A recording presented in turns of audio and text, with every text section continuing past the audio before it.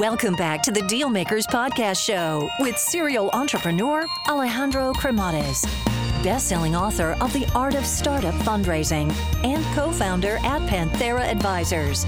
In this podcast, we ask our guests about their successful acquisitions and financing rounds. Hey guys, so just a quick overview here on Panthera Advisors, as I think it might be of value to you. So Panthera Advisors exists in order to help founders that are in the process of raising capital or get their company acquired. I actually started the company out of incredible frustration because during my entrepreneurial journey, which involved building, financing, scaling, and exiting companies, I could not find a resource that was founder-friendly. And I could not get the type of support that I was seeking. So as a result, I made a ton of mistakes along the way. So if you're looking to raise capital, or you are looking to get your company acquired, or just need some sound financial planning, and you're looking to get the best possible outcome in the shortest period of time, feel free to learn more by visiting us at pantheraadvisors.com, or just reach out directly and shoot me a note at alejandro@pantheraadvisors.com. Alrighty, hello everyone, and welcome to the Dealmaker Show. So I'm excited because today we have someone that is out of the US, which is really lovely. So I guess without further ado, let's say welcome the guest today, Ray Reddy. How's it going? Hi, I'm doing really well. Thanks for having me on the show.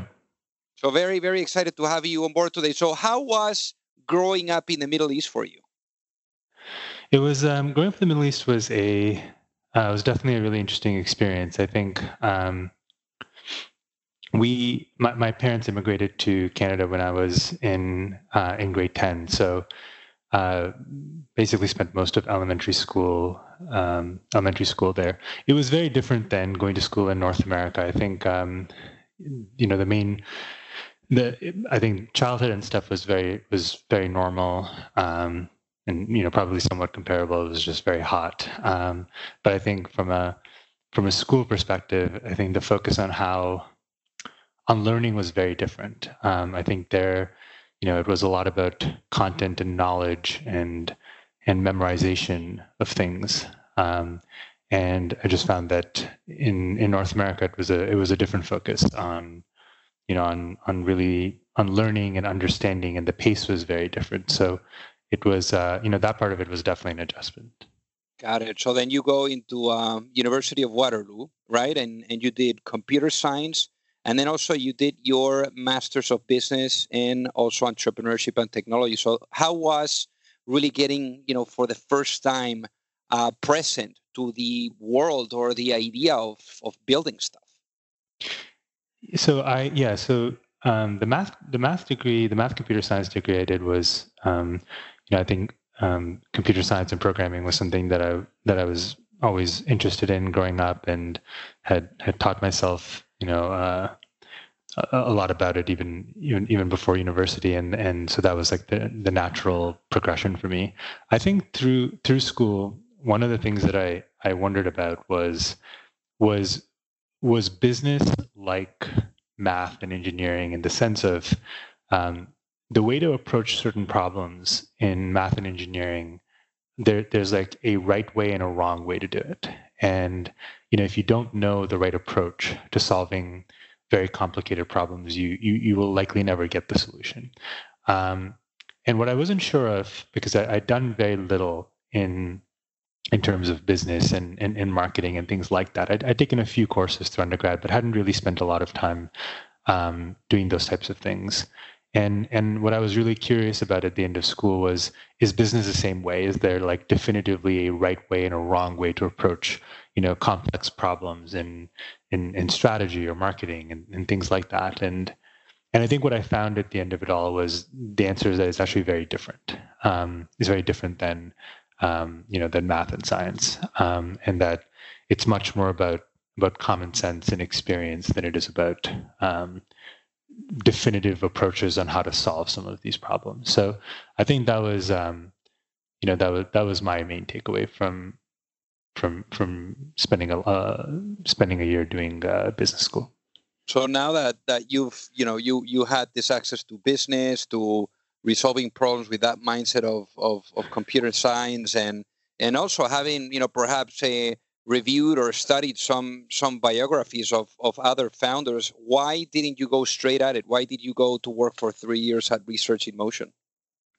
Yeah, that's a good question. I actually don't know. I don't know that I ever really like aspired to be an entrepreneur. Like I liked building things, and I remember meeting people that that said, no matter what, someday I'm going to go build a company, or they really aspire to do that. I think for me, it's been less about that. It's always been about building something, and building something that I found had purpose and that I could really connect to.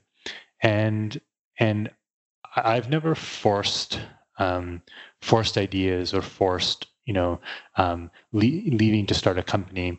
I think for me, it's always been very organic. And so, the default path for me out of school was just to learn, to find a job. I never really worked at, in the corporate world before, in an operator type role. And so I think for me, it was just getting a sense of like how companies and businesses really work. And the first 3 years were just really learning. And I happened, to end up at BlackBerry, and serendipitously ended up learning a whole lot about mobile and how mobile was going to transform computing. And that was more serendipitous and luck than it was any clever plan.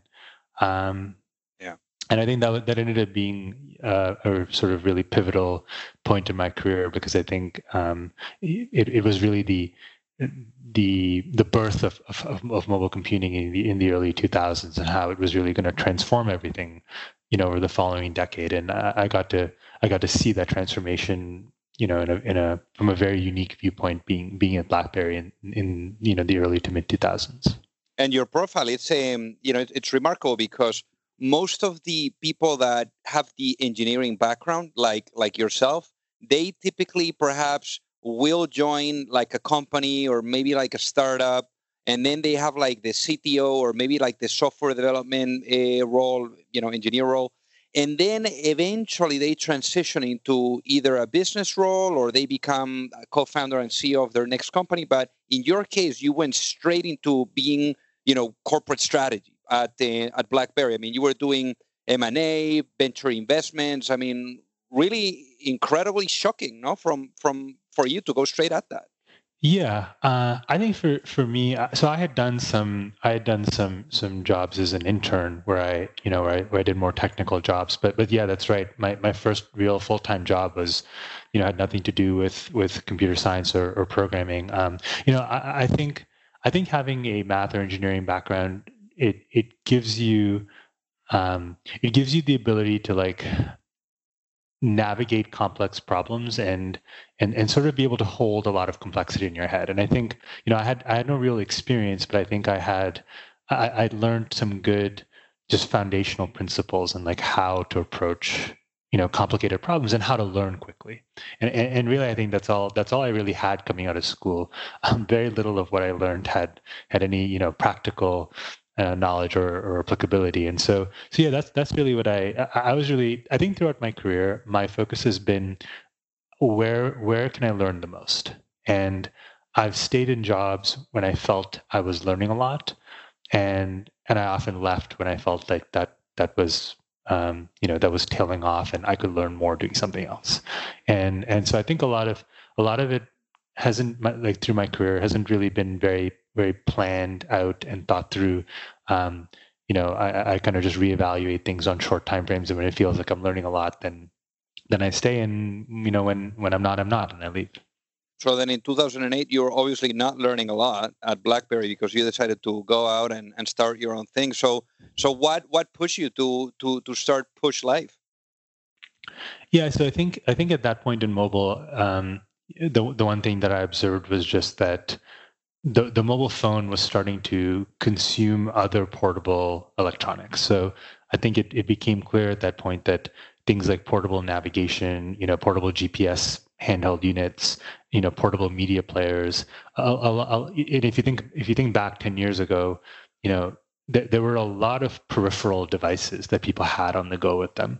And they've all now consolidated into the phone. And I think in the mid 2000s, I think that was very clear to a few people, especially people who could see the trend line in mobile. And I think for me, this has always been the reason for me to start a company. It's when I feel like I have a lot of conviction in something. And in this case, it was, the sort of convergence of handheld devices into the phone. And when it feels like this is going to happen, and no one seems to be addressing the problem, and I think it's a meaningful problem to solve, that's when I decide to go solve it myself, or build a team of people to go after it.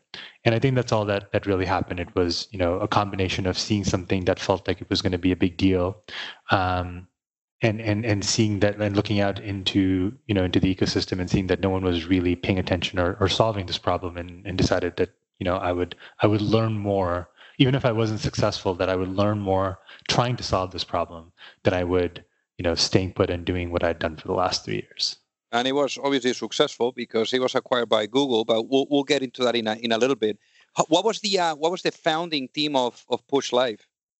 Yeah, it was a time prior to the iPhone, and what I believed was that all portable media players would basically be consumed by the phone. And the challenge was not the phone's capability to play media.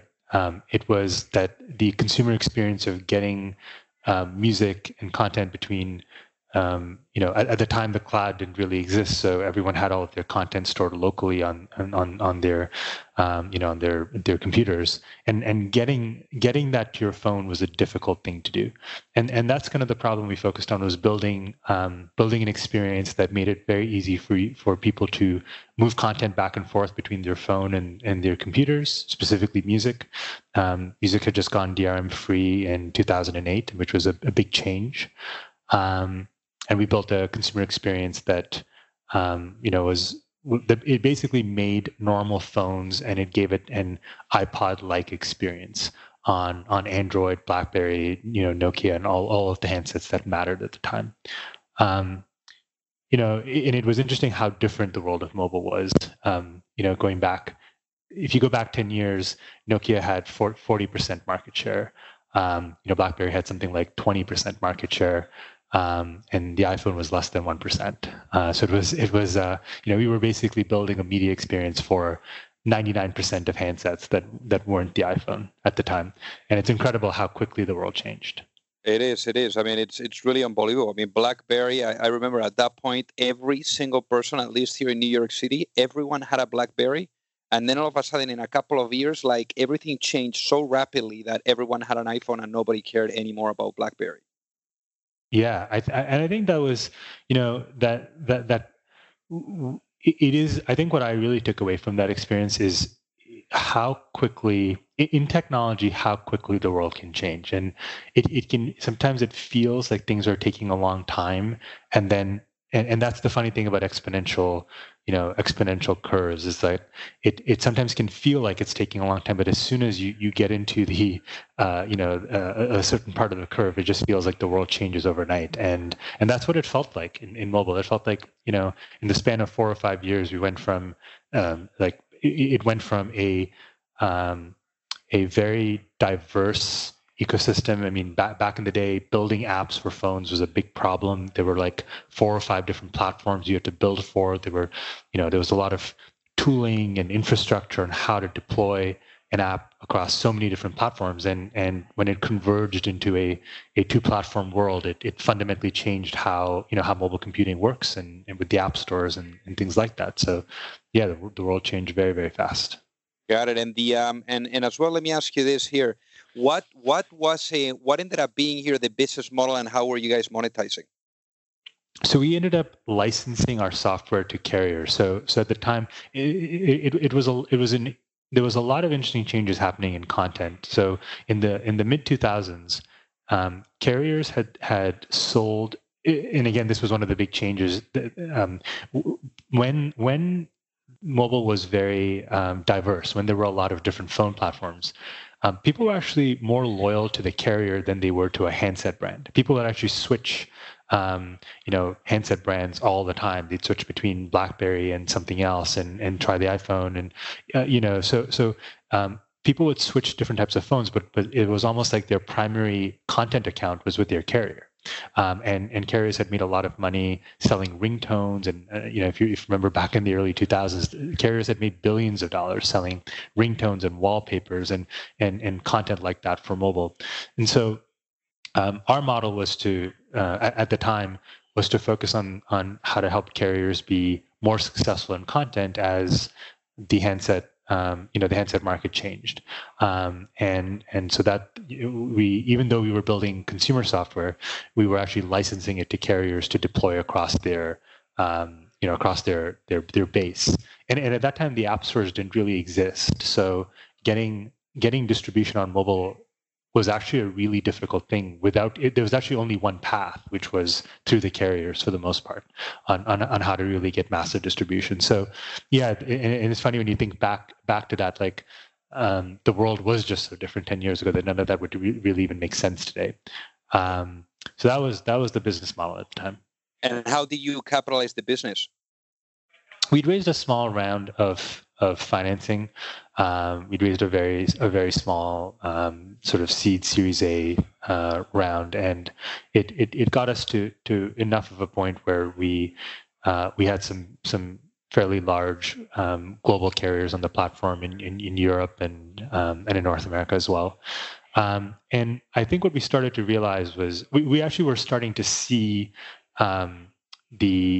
the world change in mobile. We were starting to see how things were consolidating into two platforms, and how carriers were really losing their stronghold over content, and their big asset they had was the billing system. But people were increasingly starting to buy content from other sources, not from them. And so that was the point at which we started to broaden our focus and actually start to focus more on commerce and other types of digital good transactions, not just content. And it's kind of lined up with the time that Google was starting to make a really big bet in commerce themselves, and they ended up acquiring us to bolster the larger bet that they were making on deals and local commerce.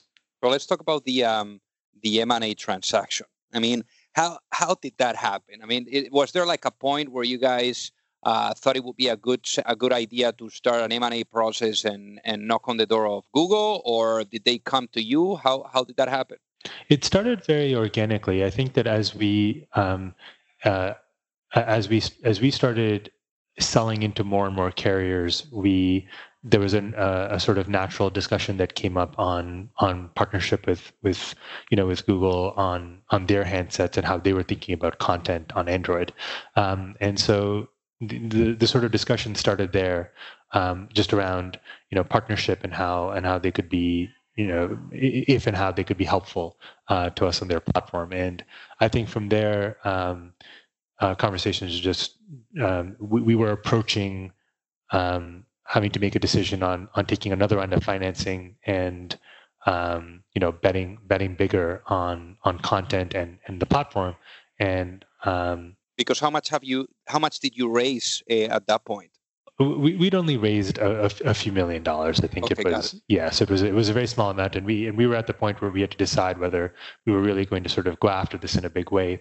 And to be honest, I think we had some trepidation around how much mobile had changed, and if what we'd focused on content, it almost felt like we would have to reinvent our business, I guess would be the, like our business was working, but we could kind of see the changes happening with carriers. And in fact, I think even then we couldn't have predicted how fast things would change. So in hindsight, it was a very good decision for us, because the world changed even faster than we had predicted. And I think we were really, this was the time at which Groupon was really exploding, and it felt like there was a really big opportunity in local commerce. And again, for me, it was really following the same ethos that I've always had, which is, where do I feel I'm really going to learn the most? And the honest answer for me at that point was joining Google.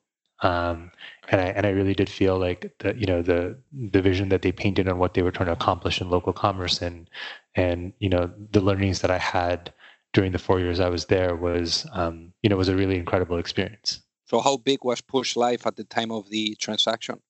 It was pretty small. We were about, I think, just under 30 employees. So it was a fairly small team, and most of us joined the office, the Canadian Google office here in Waterloo in Canada, and then me and my co-founder Rob ended up moving out to Mountain View to Google headquarters, and I ended up running a few larger teams. So I ended up running the mobile commerce team for a product, and then towards the end, actually was part of the launch team for Google Shopping Express, which was their same day delivery effort in retail. And again, through all of those things, just ended up learning an immense amount about local and commerce. Can't imagine. And the M&A process, how long did it last from the time the conversations went to like, hey, maybe it makes sense to explore doing an acquisition to the point it was actually closed? It was pretty fast. Google they're an M&A factory, so they are true professionals at how they handle M&A. Like I would say, no games, very straight up.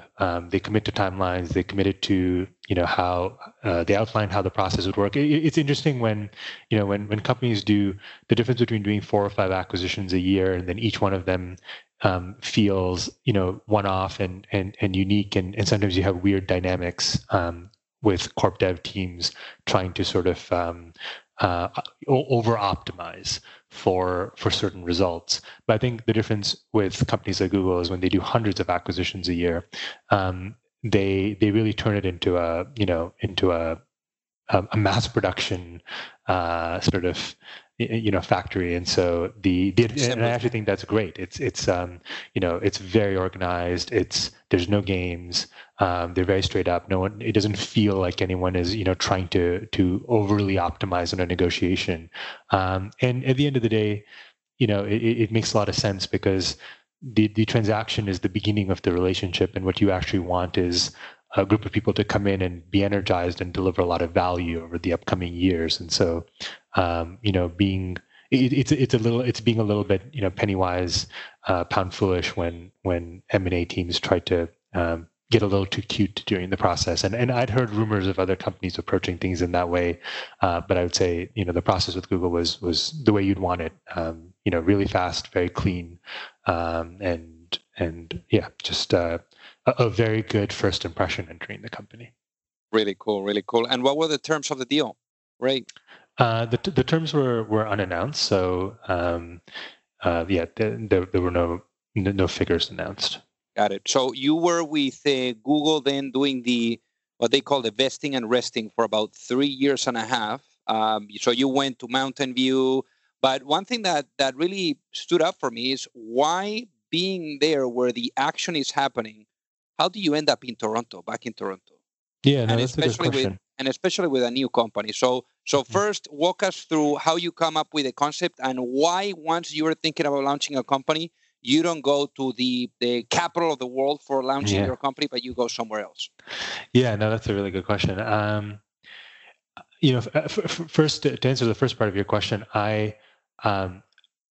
Google is a very special and unique company. I think I was I learned a tremendous amount from them, and to be honest, the decision to leave wasn't until probably the very last month. I actually wasn't sure if I was going to leave or not. So there was definitely no preconceived notion of when vesting ends, that I would leave. And in fact, there were till the very last minute, I was exploring interesting roles that would have had me, maybe even stay at Google. So I think it came down to once again feeling like there was. I'd spent a long time in local commerce, and what I kind of concluded at the end was I cared about the space, and I was very curious and interested on how digital would change local commerce, because it seemed like the one massive vertical that had been completely insulated from technology and from digital. And there was an attempt with Groupon on how to connect people with local businesses, but it didn't really work in the end for many reasons. And so I was deeply interested in this problem, and really what I concluded at the end was a big company was not going just structurally. A big company wasn't set up to solve this problem, and I really believe that by the end. And so it's not that there wasn't an option to try to build something interesting at Google. I just believe that you had everything working, even with the resources of a big company, you had everything working against you, and that's kind of why I decided that the right thing was to try and build this, starting very small and and ground up. To the question on why Toronto, a few reasons. One was that the Valley is a really interesting place. On one hand, it is, as you said, it is the capital of technology worldwide. But I think that there's also some really weird dynamics there. The biggest one is you've got a very high concentration of very wealthy people, and they're all early adopters. And I think what that can do, so in my opinion, when you look at almost the collapse of the entire on-demand space, right? Everything from on-demand valets to cleaning services to this, if you recall, maybe 4 or 5 years ago, this was like a category of startups, right? And it had a name, the on-demand space. I actually think that there was a massive false positive from the Valley because when you have places like Palo Alto where average household incomes are north of 2 million, you can fool yourself into thinking that there's enough people who will pay a big premium for convenience. And I think that when you look across average neighborhoods and cities in North America, so exclude SF in New York, I don't think that's true.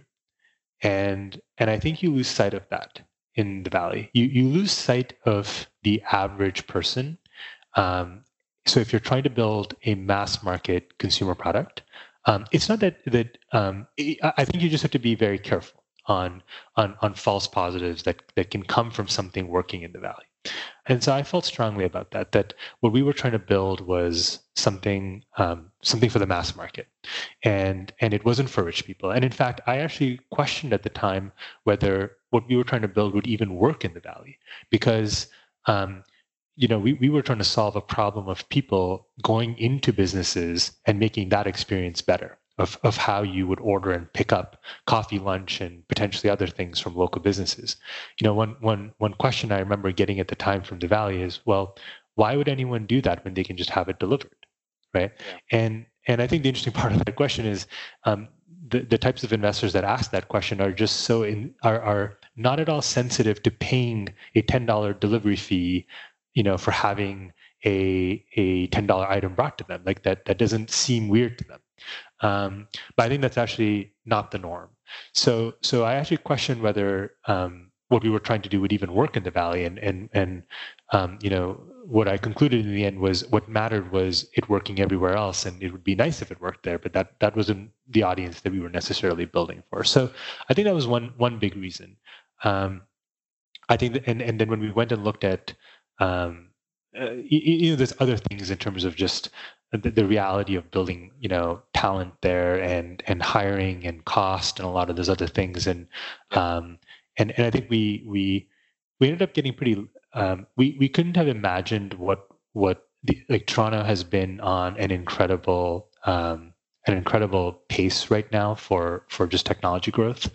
It wasn't that way 5 years ago when we started here. I think it kind of has started to pick up, over the last few years. But so I think we got particularly lucky choosing Toronto. It was also where I grew up, and for a lot of reasons, it made sense.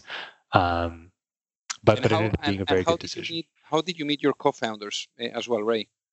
Me and my co-founders actually went to high school together in a suburb of Toronto where we grew up. And so, it's an unusual story of us, being all being best friends and starting to build businesses together from a very early age. We tried to build our first business in at the end of high school and early university, and pretty much everything we did at that point had failed. But I think we got just tremendous learnings on how to build and deploy products at a very early age that ended up being very useful when we started Pushlife. So did you kind of like call them with the idea and said, "Hey guys, I'm coming home and we're doing this"? Well, they were all at Google because we all worked together at Pushlife. So okay. And we were doing different things at Google, but I think we still ended up spending a lot of time together. Really cool. So what ended up really being here the business model and the monetization strategy behind Ritual? Yes, of Ritual. We look a lot like any other third party that connects people with, so if you think about a food delivery company and the economics, you basically take a fee on transactions and incremental orders that you drive. So the business model is the same, which is consumers don't pay an extra fee, but we're able to drive incremental revenue to local businesses, and we take a percentage of transactions. But because we don't have drivers and logistics, our fee is dramatically lower. It's a third of what delivery companies would charge because they have to pay someone else to move things around. So that's sort of the business model. And you guys were just getting a cut of that, or? Yeah, we take a cut of transactions that we drive. Yeah. Got it. So then what were some of the early days? Like, what were some of the challenges that you were experiencing building this? I think that one of the things that we had to prove in the very early days, the way that I like to approach these types of problems is try to break down a very complicated problem into something simple that we can quickly prove, and then that gives us a lot of confidence to invest heavily in solving the very complicated problem. And so in our case, the problem was a lot of companies and a lot of venture capital has gone into trying to solve this problem, which is how do you connect people with local businesses in a digital way? And some companies try to solve this problem via loyalty. There was 2 or 3 different companies that tried this, and some dollars that went into that. Other companies, we weren't the first mobile ordering product, mobile order and pay product to launch. In fact, I would say to some degree we're the last one. There were many that tried to do what we tried to do ahead of us, and so some companies tried it from the deals angle, some tried it from the mobile ordering angle, some tried it from the loyalty angle, some tried it from an in-store payments angle. So there's many different categories of companies, but the end result is they almost all failed. And the proof of that is that people, the way prior to Ritual, the way that people transacted with local businesses was really unchanged for the last 15 or 20 years. You did what you did yesterday. And what we believed was it wasn't a software gap. It was what we called coverage or density. And what I mean by that is what we sort of realized was that local is more like social than it is like SaaS. And I'll just unpack that for a second. I think a lot of companies believed that if they built a good product in local, and a good product means it works well, it looks nice, that was enough. Which is generally how SaaS products work. But if you think about social, if you think about something like Instagram or Facebook or Twitter, if you don't, the platform can be very capable, but if you're not connected to anyone, then the platform has zero value, right? So it's only as good as the network that you're connected to. And what we realized about local was it was the same thing, meaning if you're in a neighborhood and there's this theoretically amazing product that can help you save time, pay, earn rewards at businesses in your neighborhood, but let's say it worked in only 1 out of 10 businesses. That's not very useful to you, right? That's the equivalent of a social product that none of your friends are really on. And so we approached the problem differently, whereas most companies went really wide, right? They focused on, let's get thousands of restaurants, let's get a lot of businesses on the platform. And in order to do that, they'd end up going really wide. And but to a customer, what we realized was, you don't care that we have 1,000 businesses across the country. Because you don't buy from 1,000 businesses across the country. You buy from 5 restaurants that are within a 5 to 7 minute walk of your office or where you live. And so we kind of understood that the problem was actually at a very small scale. It was a hyper local problem. And so we actually proved this by in 3 months of starting the company, we built a bare bones app, and we focused on not just a city and not just a neighborhood, but we focused on a building. We said, we were in an office building that had 300 people, and we said, look, if we can get the 15 businesses within a 5-minute walk of this building and build a product for these 300 people that worked everywhere, that had high coverage, can we prove that that's what makes the product sticky and causes people to use it? And that's all we did. And it worked really, really well. We had incredible retention. We had incredible purchase frequency. We saw all the things we'd hoped to in a very small, 100-person sample size. But it was enough. Would you say, Ray, that because retention, I think is critical. So that I'm very happy that you touched on this, and so that our listeners, especially the ones that are building marketplaces, I think that, just like you were saying, when you go local, having that liquidity in the marketplace that you're building is critical. Mm-hmm. And at the end, that builds retention, because if you don't have what people are looking for, then they're never going to come back. So would you say that liquidity is ultimately what triggered that good retention rate on your end? Yeah, definitely. I mean, liquidity. What creates liquidity in our marketplace is having good coverage. If we have most of the businesses in a neighborhood, or half of them at least, the product feels like it works everywhere. And the moment that happens, we achieve liquidity.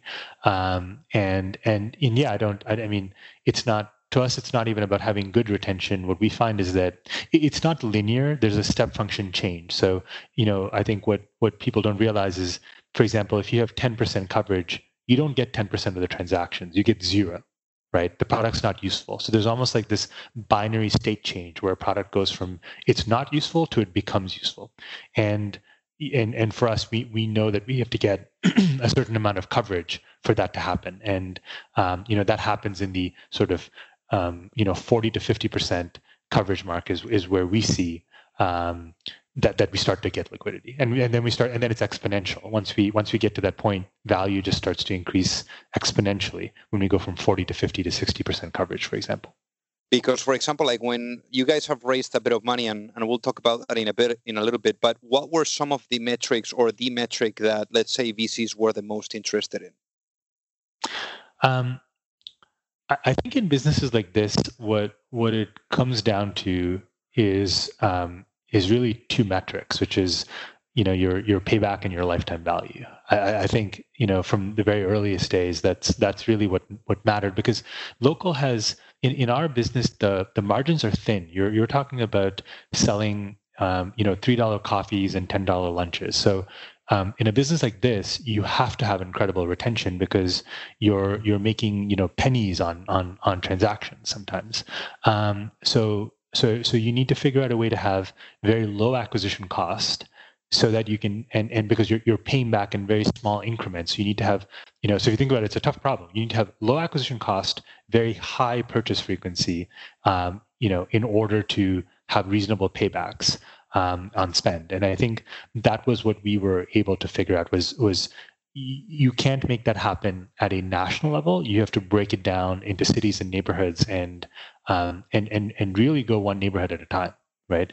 Which seems at first like it would be unscalable, and it seems overwhelming to say that you're going to launch this thing in thousands of maybe tens of thousands of neighborhoods, but it's really the only way to unlock local. It's one neighborhood at a time.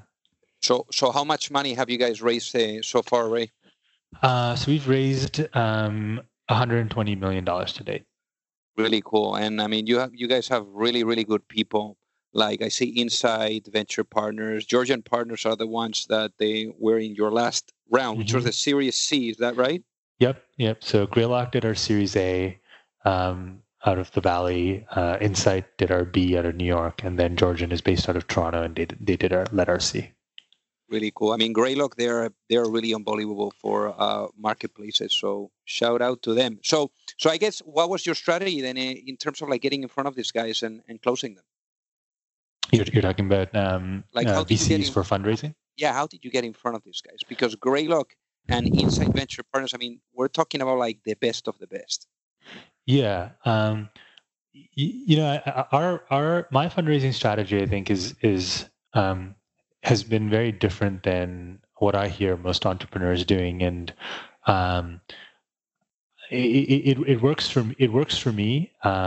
I know very, very few other people that that approach it in this way. So I believe in having an ongoing conversation with investors rather than, I think some entrepreneurs say, look, I don't spend time fundraising until I'm fundraising. I think about it differently, which is you should always be talking to investors. And, I'm always talking to the next stage of investors and trying to build that relationship. And the way I think about it is the thing that investors are trying, it comes down to trust, and do they trust your judgment, and do they trust that you can do what you say you're going to do? Yeah. And I think and I actually think if you're able to distill all of that down on what VCs are looking for, it's that one thing.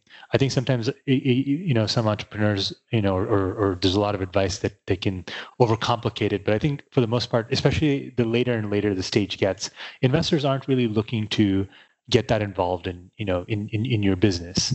They may, especially during late stage rounds, they're talking to you, once a quarter. They really want to know that they can trust you. And what I find it's all about relationship building, right? I mean, trust and. Yeah, that's right. And I don't even know if I would say it's necessarily about, it can be about relationships, but I think that they need to know that you will do what you say you're going to do. And I think the problem is that how do you convince some of that in one or two meetings in a short time frame? Because you can go in and say, here's my plan and look what we've done. But what I find is that it's the easiest way to build that trust is over a period of months, to say to someone, here's what we're going to do in the next 3 months or in the next 2 or 3 quarters. And when they see that you followed through with that and you did what you said you were going to do, even if you didn't achieve all of it, but you did most of it, or when you didn't, there were good reasons on why you didn't. I think that builds more trust than anything you can really say in one meeting. And that's sort of the philosophy that I followed, which is why I'm always sort of spending time with a handful of investors, not very broad. And I think that's actually equally important is, these people take seats on your board. You're going to have to spend a lot of time with them. For me, it's never been about, the investor that gives us the highest valuation.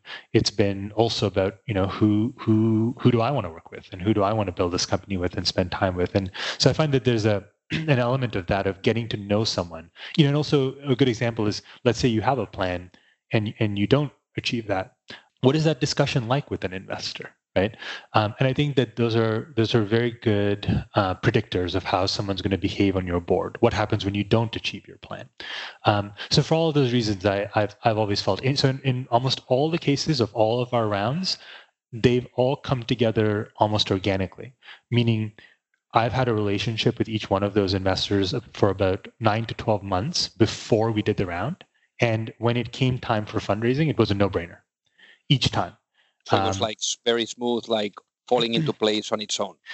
Almost falling. Yeah. I mean, in many cases there were, there were often more than one interested investor, and that helps with fundraising dynamics. So it was not that it was not that they were necessarily the only ones, but there was only one obvious choice, I would say, at each round. And there was enough trust that the process did come together quite smoothly. Got it. So how big is Ritual today? So we're about 300 people globally right now. Wow, that's amazing. And how do you, for example, like embrace culture? Because you said that you're globally, so I mean, I'm sure that different offices, different cultures. So how do you really, are on top of that? I think we are purposeful and thoughtful about it. I think our part of the culture that we've built here is it's hard to explain how we built it. I think a lot of it stems from the people we've hired, I would say for the first 50 to 100 people, we didn't pay a lot of attention to this. It was just hire the right types of people, focus on doing the right things, and it kind of just works. I think once we started to grow into the hundreds of people, now we have a larger people ops team, and we're starting to just be more thoughtful about how to encourage the right behaviors, because they don't just sometimes naturally happen. And I think a lot of times it's not about the words, it's about weaving it through all aspects of the company. So, how do you really reflect and hire based on the values that you say you have, and the culture that you say you have? And then when people are not good culture fits, but they are high performers, how will you deal with those types of people? So, I think the change now is we have to be very intentional about it, and we have to make sure that it's not words; we demonstrate it through actions, and that requires just being very thoughtful about it. Got it. And there's one question that I want to ask you here, Ray, and it's a question that I typically always ask the guests that come to the show, and that is, knowing what you know now, we're talking about here you are, you've built a couple of businesses now, and you've been through the ups and downs and really learned a lot on the way. So knowing what you know at this point, if you had to, let's say, give your younger self, one piece of business advice before launching a business, what would that be and why? I think the main advice that I would give my younger self is just the attitude and approach to how to deal with failure. And I think when 15 years ago, I really viewed, and I had a lot of failure, through university and with some of my earlier companies, and some of them were really tough. Were really, really hard learnings. Sometimes, investing capital that had that I didn't really have to invest, which had like very, negative consequences in my life. And so, and at the time, I remember when I'd fail at something, I would just have a super negative attitude about those kinds of things. It really did feel like failure, and I viewed it as a big setback, and be really hard on myself about it, which was actually just very counterproductive in the end. And I think it's taken me almost a decade because I think it's unfortunate that it's taken me what I had to see happen was how some of my biggest and earliest failures actually became the biggest contributors to my success today. And I wouldn't have, the challenge is I wouldn't have believed it if you'd said it to me 10 years ago. And people probably did say it to me. And I just probably didn't believe them. And it took fast forwarding 10 years and realizing that that I'm able to navigate some very complicated problems and make significantly better decisions today because of the failures that I had before. And I think that's had a really transformative change on my leadership style and how we think about failure at Ritual, where we really encourage it to some degree. We in fact try very hard not to make it a bad word, and to focus on learnings and not failures, right? Where we celebrate the learnings that come out of things not working out. And in fact, even for us over the last 4 or 5 years, nothing we've done has worked on the first try. like pretty much nothing has. It's typically taken 2 or 3 attempts, and so I feel like I keep repeatedly, and our team now is repeatedly learning this, which is failure is just the knowledge that you gain on the path to something really working out. So that's a bit of a long-winded answer, but I think I would try harder to believe that when when I was younger, because I think I would have been able to learn faster and better had I believed that than being negative and critical towards it. Really cool. I mean, I have to say that I agree. Our biggest successes or our biggest learnings or breakthrough moments really come from failures. I think it's either you succeed or you learn. You just got to keep it moving. So I'm glad that you really touched on that, Ray. So what is the best way for folks that are listening to reach out and say hi? Best ways is just via LinkedIn. I'm pretty active there. My Twitter handle is at Raymond Reddy. Both of them are good ways to reach out. Amazing, Ray. Well, it has been a pleasure to have you on the Deal Maker Show. Thank you so much. Yeah, thank you. No, thanks for having me. It was a pleasure doing it.